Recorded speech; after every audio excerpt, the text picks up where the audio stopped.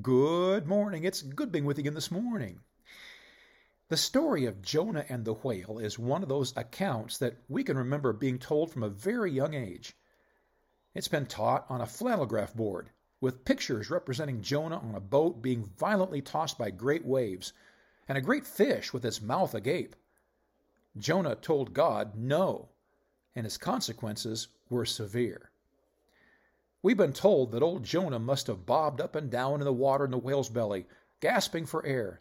He undoubtedly was wrapped in seaweed, covering him from head to toe. The smell of decaying fish must have stung at his nose and throat. His 3 days and nights must have passed painfully slowly. Our teachers used the popular story to teach us valuable lessons. There are so many applications that can be extracted, it's hard to limit it to just one. However, I was recently caught by the opening of the passage.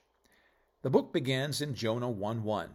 Now the word of the Lord came unto Jonah the son of Amittai, saying, Arise, go to Nineveh, that great city, and cry against it, for their wickedness is come up before me. Notice the very first thing mentioned is the word of the Lord. As we read through the story, it's important to keep in mind that the main character is not Jonah, nor is it the famous whale. It's the Lord. God begins the story by coming to Jonah with a very important message. We soon learn that in spite of Nineveh's vile wickedness, he still wanted them to repent and turn back to him. Instead of giving them over to the judgment they deserved, he wanted to offer them a last chance to get right with him. God spoke to old Jonah and told him to be his spokesman to that great wicked city.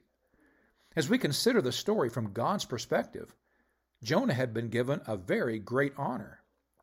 God desired to use him to represent him in a city that would otherwise be lost forever. Instead of seeing the importance of being specially called by God for a mission of his choosing, all Jonah could see was how unworthy Nineveh was of being saved from destruction.